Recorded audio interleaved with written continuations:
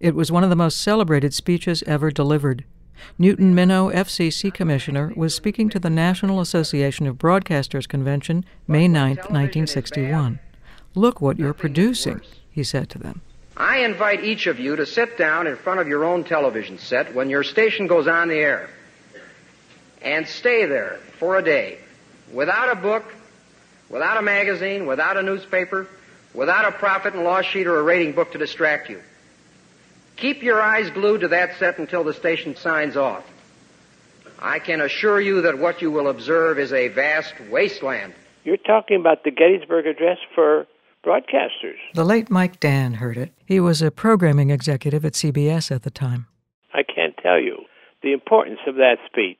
The two words, vast wasteland, stuck like glue, remembers Minow. The two words that I wanted to be remembered were not vast wasteland. The two words I cared about were public interest. When it came to commercial broadcasting then, the public interest was not at the forefront.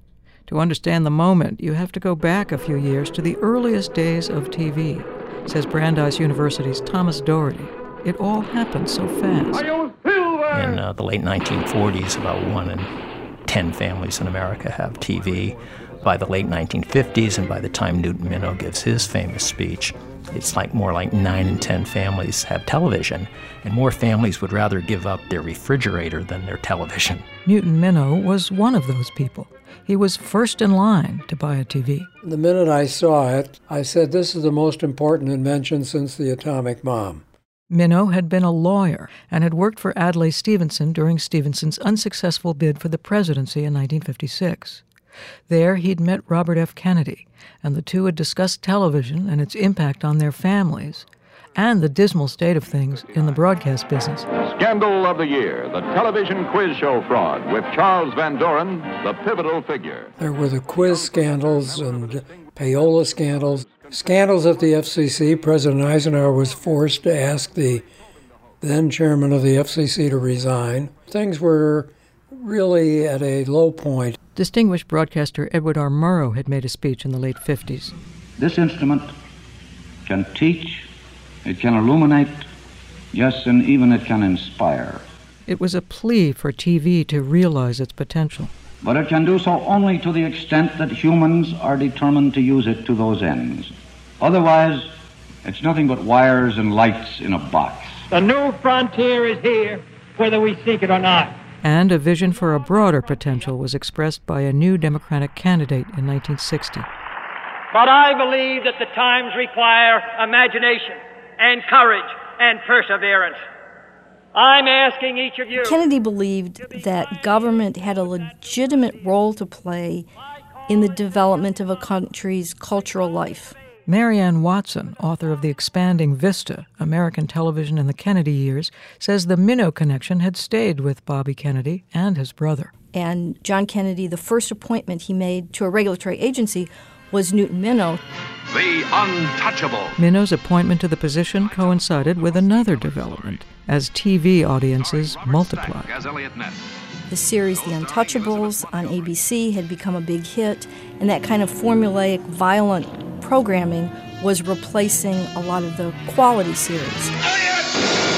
When I show it to students today, even today's jaded students are a little bit surprised at the, just sprays of machine gun.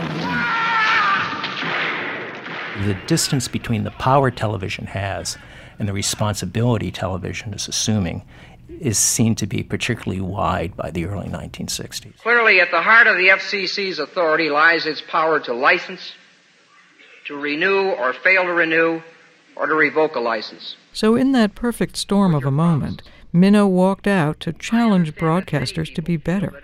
He said it was a vast wasteland, but he said a few other things, too. I say to you now, renewal will not be pro forma in the future.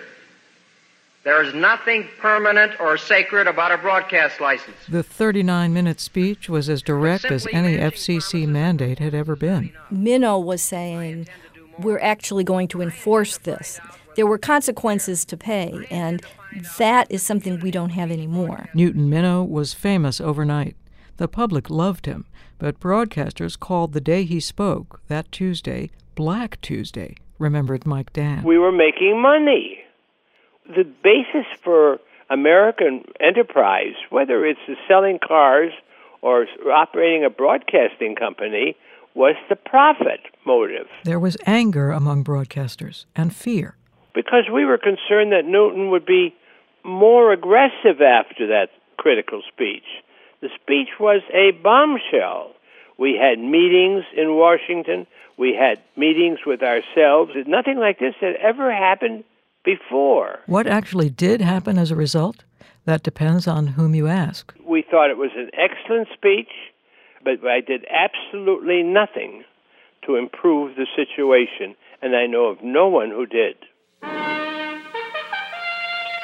Mary Ann Watson believes there was an impact, that social dramas like The Defenders, East Side, West Side, and similar series grew out of that regulatory zeal of the very public, very popular Mr. Minow. And of course, broadcasters had assumed there would be 2 terms, 8 years of such pressures. But it didn't happen that way. The end of the era, the Newton-Minow, the New Frontier era in regulation, is really when President Johnson takes office. He is a broadcaster. He identifies with broadcasters. Much of his family fortune is from radio stations. Lady Bird owned radio stations, and so they had a lot of money in broadcast holdings. So when he took office, his inclination was to ease off on government regulation of broadcasting. Before that, it had looked for a moment as if things might change, as if the free market and the public interest might be reconciled in some way. In the end, the power of TV to resist regulation proved both vast and untouchable. It's Fishko Files. I'm Sarah Fishko.